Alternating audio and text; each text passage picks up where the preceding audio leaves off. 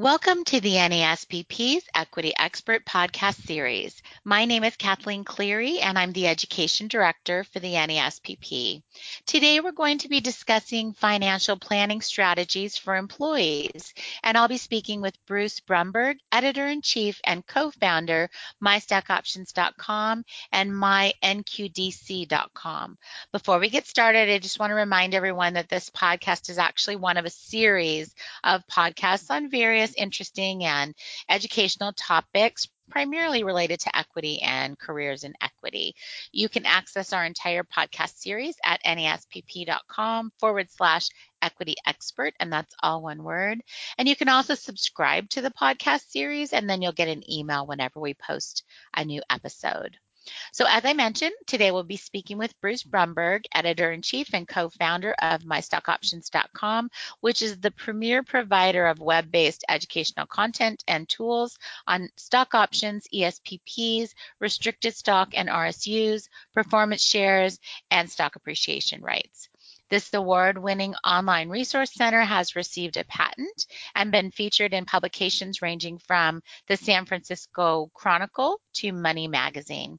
Human Resource Executive Magazine selected MyStockOptions.com as one of the 10 best HR products of the year. CPA Wealth Provider Magazine has selected MyStockOptions.com Pro as one of the best products for financial advisors. Bruce is also a past president of the Boston NASPP chapter, a member of the NASPP Advisory Board, and a contributor to the NASPP's Stock Plan Advisor newsletter. Welcome to the podcast, Bruce. Thanks so much for being here today. Well, thanks, Kathleen, for inviting me to talk about financial education and financial communications related to stock compensation. It's one of my favorite topics, along with maybe the Red Sox and the Patriots and tennis and biking and stuff like that, too. Well, those are great topics. I don't know if our listeners would find those as educational as equity compensation, but yeah, definitely financial planning for employees is such an important topic. I know you work very hard to help employees understand equity compensation in general, as does the NASPP, and it's so important for employees to understand and incorporate equity compensation in their financial planning so that they can maximize their returns. Too often they don't even understand their awards, much less incorporate them into an overall financial plan, which just causes them to, make mistakes and not really reap the rewards. So let's start with that, Bruce. What are some of the mistakes that you see employees and executives making with their stock compensation, and why do they make those mistakes? Well, I mean, mistakes begin right from the beginning with not knowing exactly what type of award that you have. So many people use the word stock options to cover all types of equity compensation and ESPPs, but you have to know what kind of award you have. Is it actually a stock option? And if it is it an incentive stock option or a non-qualified stock option? Or is it really a restricted stock units, or a performance share? So let's begin by making sure you know exactly what you have. And then you want to know what you have to do to keep it. That's a mistake people make. They don't quite get vesting. So, how long do you have to work at a company to actually vest in that grant, so you either can exercise them with their options or they're automatically vest at their restricted stock units. And then you have to figure out right from the beginning, too, whether you need to accept the grant. You have to open up a brokerage account. The vesting is about to occur, so you can actually get the shares. Another mistake I see, you don't understand the tax treatment, or even the difference between what's referred to as pre-tax value, which is before you consider the taxes, and post-tax value, and then plentiful tax return reporting mistakes. In fact, on MyStockOptions.com, we have a tax center with a special section on reporting company stock sales, which is very, very popular tax return time because people make so many mistakes in reporting stock sales on their tax return. People don't get what happens, when they terminate employment, or that there actually is a term for stock options and they let stock options go unexercised. And of course, they don't think of it as part of a financial plan. It's, a cliche is sometimes used that you view it as a lottery ticket or just a paycheck supplement, and you don't really give it a place in your financial plan. And then if you have a lot of it, and you have some companies who've recently gone public where employees do have a lot of that company stock or stock compensation, or someone who's been there a lot of years and is a senior executive. Another mistake is just to be over concentrated in your company stock. So that's just a list of, some of the mistakes people make and, some of the things they need to think about. Yeah, absolutely. It's certainly one of our core values is educating people on equity, just as you do, Bruce. So I've heard the term goals-based planning.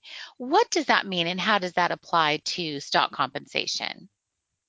I found through the years that some of the happiest, employees with their stock compensation are those that set a goal for their equity compensation, and it could be I want so much lump sum money to put away for retirement, or I have this great dream vacation that I've, planned to South America, or your kid's wedding, or a big house renovation to redo your kitchen, or going on not only this big trip, but putting in a whole new patio in your backyard. And those listening in shouldn't think that I'm talking about my financial goals here. But the idea is you've set this goal, and so when your stock price reaches the right point, so you can sell your company's stock, or you can exercise your options and sell the company stock or the ESPP shares you have, and you do, and you get those proceeds. That's kind of goal-based planning. You set goals, and you put different sources of money into almost buckets sometimes for those goals too. So you can say, okay, my 401k or my non-qualified deferred compensation, which is that kind of plan lets you to put away even more for retirement. We actually have a separate site on that called mynqdc.com. So anyone who can participate in those kind of plans may want to check out that site. And so you can say your stock compensation, well, I want to use it for one of those goals, that home renovation, that big trip, or that big additional college funding amount. And so that's really what goals-based planning is. You have that house purchase, big house down payment. You have maybe that fancy car, that's all right. But it's really setting savings goals, setting financial goals, and targeting your equity comp for that, and then being happy with it. So if the stock price keeps going up, that's just the way it goes. But if it doesn't, then you'll feel happy you made the right decision. So this is the way you sort of have to blend in the thinking about it. Yeah, I think by doing some of that planning and setting some goals, it becomes less of a lottery ticket and more incorporated in your financial well-being overall. So that's great guidance. You mentioned some of the issues around employees understanding their awards. What do you see as some of the core facts and issues that employees should understand before, restricted stock vesting or an option exercise, maybe before they enroll in an ESPP or somehow sell company stock?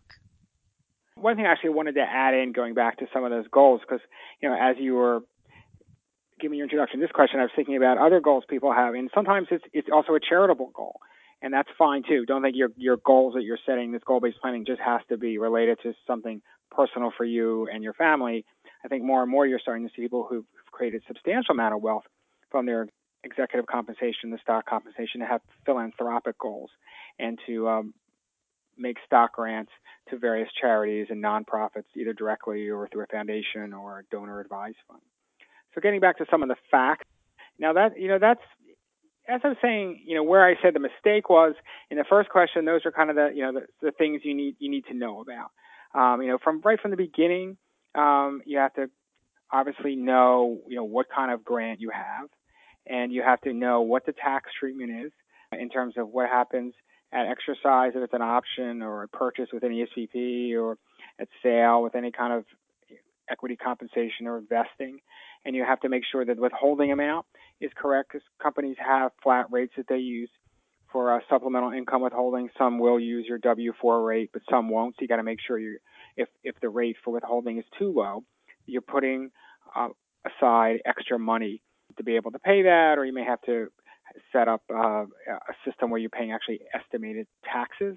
And so that's something you have to be aware of. It's good to get your tax advisor involved, or check out some of the resources that we have on mystockoptions.com that sort of explain some of these tax rules. You also have to know some of your company rules, which are very specific. I mean, more and more companies are very clear about having window periods when you can sell the stock and periods where you cannot sell the stock, because they want to make sure there's no insider trading that goes on, whether it be intentional insider trading or the perception of insider trading. Companies feel that around certain time periods is more likely people know material non-public information, so the trades are actually blocked.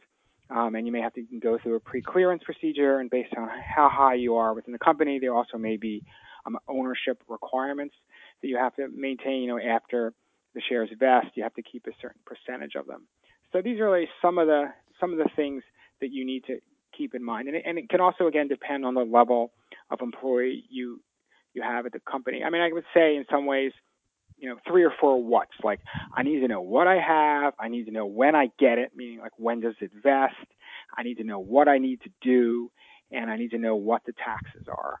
And if you know those, then you're understanding, the core fundamentals of the grant you're getting. The next what is, what do I now do with it?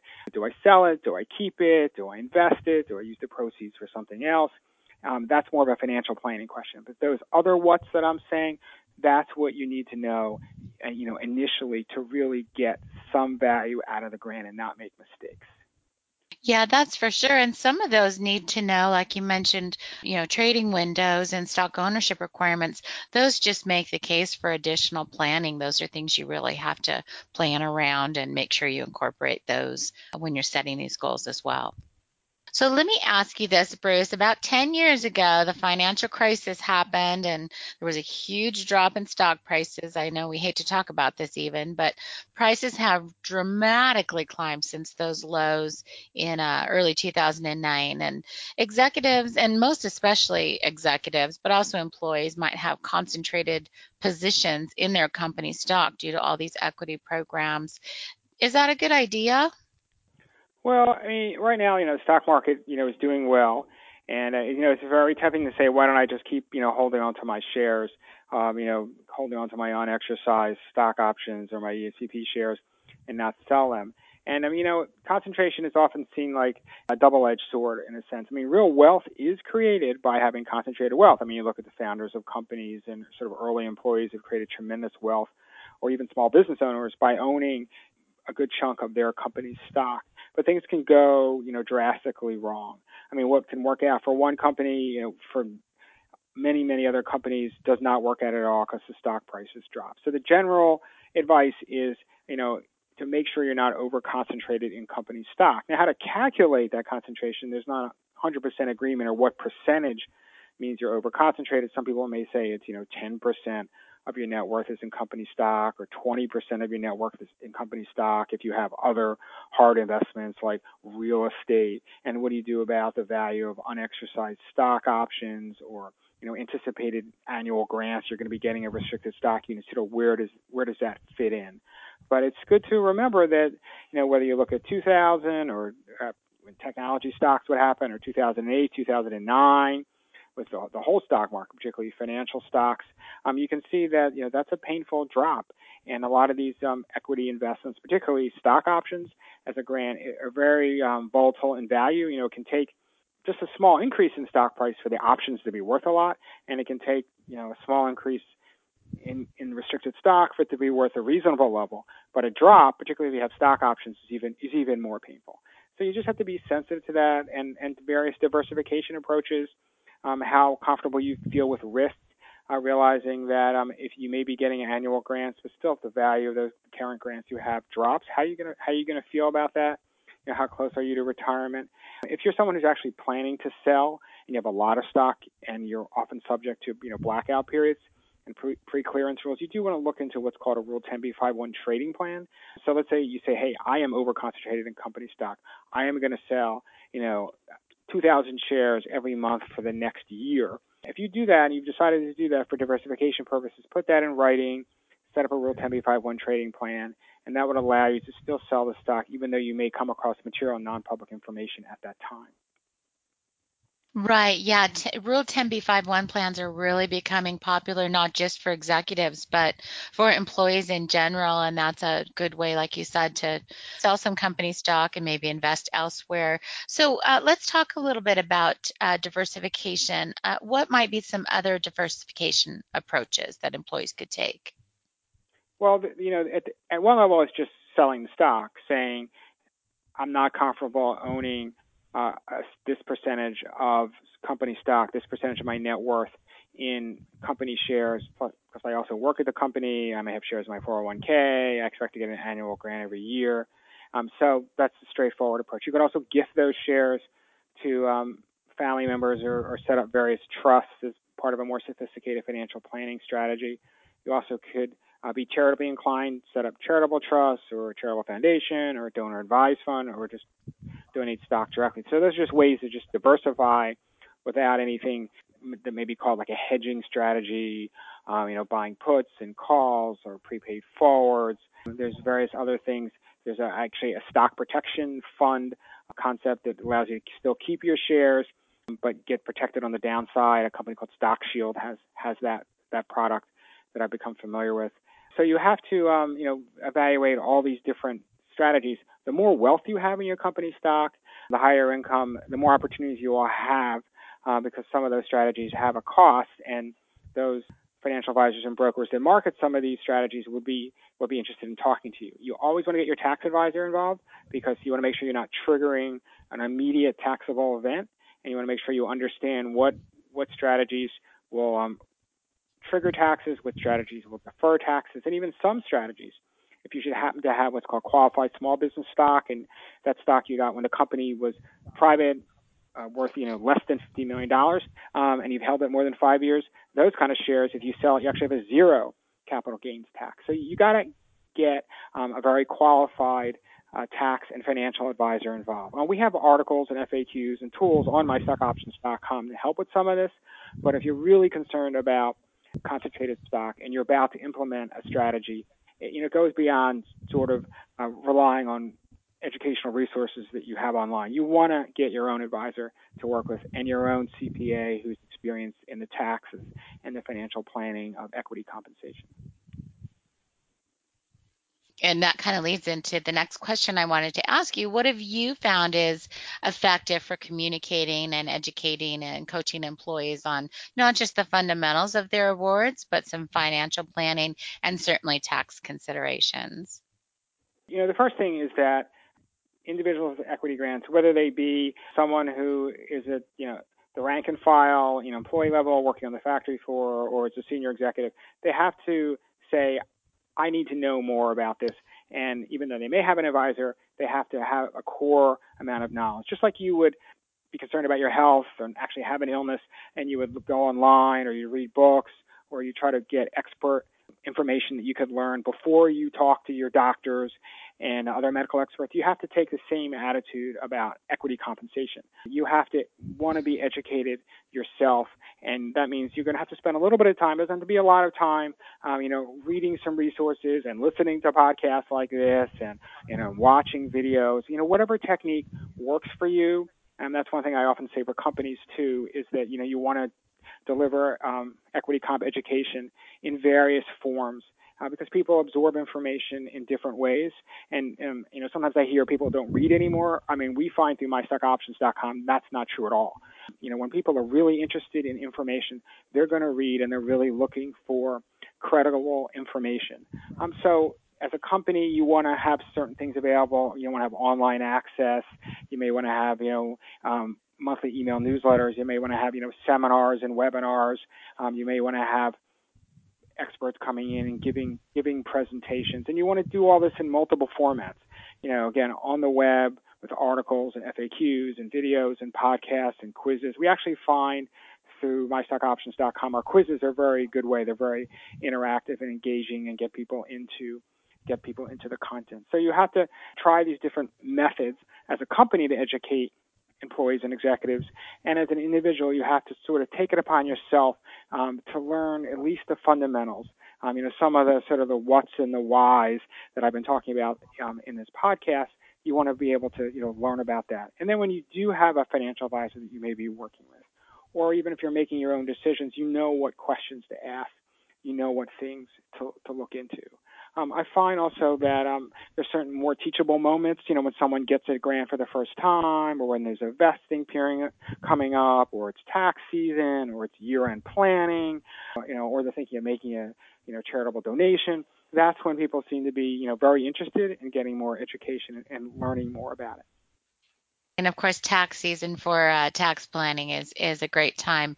And having been on the company side, it's really, I guess it shouldn't be surprising, but providing some of this tax planning, financial planning to employees is really a motivational tool, and that's what these awards are all about anyway. So, it on the company side, taking some time and maybe an extra investment really will be worthwhile.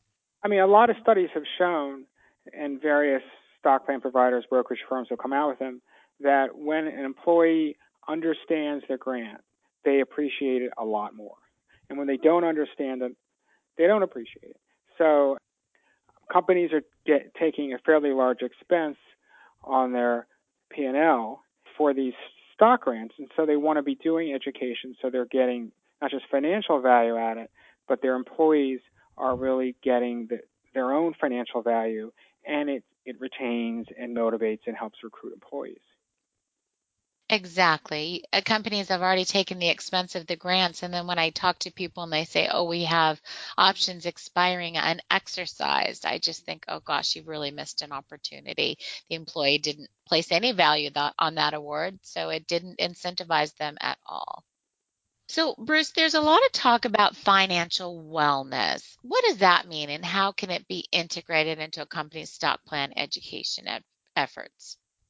Yeah, that's something that a lot of companies are looking at doing themselves or with a third party provider like their brokerage firm.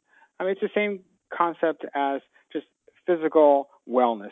You want to know your financial situation. You know, you may be concerned about your financial situation. You may be stressed out about it. So companies want to be able to provide some type of general financial education. And each company is different in terms of that spectrum of where it goes from education to guidance to advice, and whether they like to provide advice in areas beyond the 401k area. Because the 401k area, companies have to provide more advice, but in the stock plan area, they don't have to. But in general, employees are going to be happy. They're going to be more productive. They're going to be more loyal. You know, if they know they're making progress on achieving their financial goals, particularly if it's being funded with benefits from the company like equity compensation. So, financial wellness programs, they also can help reinforce this message that your company cares about, employees' well-being and their financial future, and it can just settle people in terms of what their financial stresses and concerns are. Again, it's up to the employee to, the executive to fully absorb it, and to sort of take advantage of it. But companies have made financial wellness and financial education much more of a priority. They're concerned about whether you are recent hire and you have a lot of student debt, or whether you're employee or executive close to retirement and you have a lot in your 401k or non-qualified deferred comp and your outstanding stock grants. They want to make sure that you're maximizing the value of those grants and those benefit packages that they make available to you. At the same time, ultimately, it is up to the individual to want to learn and want to be and get engaged by this information. Yes, that's true. You do have to extend a little bit of effort. And Bruce, you mentioned your brokers. For people listening who might be on the company side looking for programs for your employees, reach out to your brokers, your service providers. You might be surprised that they have an awful lot of tools that they can offer to your employees, and it may not even cost your company any money. So that's a really good place to start. Well, Bruce, it looks like we're reaching just about time here. Any final thoughts as we begin to wrap up this podcast? Well, thank you very much for wanting to hear some of my views. MyStockOptions.com. It's getting close to 20 years. Since the website went live, and we work with different companies and stock plan providers and brokers, and we've definitely gotten various insights into the strong importance of equity compensation, whether it be stock options or restricted stock or ESPPs in people's lives. At the same time, for them to maximize the value of it, to really appreciate, they need to think about this kind of education, and companies need to be making these type of educational efforts so that everyone can really see the true value in what they're getting. Yes, as you mentioned, there have been multiple studies that have shown that employees who own stock in the company are much more motivated and loyal to the company. You're going to say the company saves a lot of money in turnover by motivating their employees with stock compensation, assuming the employees understand it. Well, Bruce, I think this was a really informative podcast. I know I always love it when I learn something. So thanks so much for sharing your time and your expertise with our audience today. I just want to also thank everyone who listened in, and remember that you can access all the podcasts in the Equity Expert series at nespp.com/equity expert. Thank you again, Bruce, and thank you to everyone listening.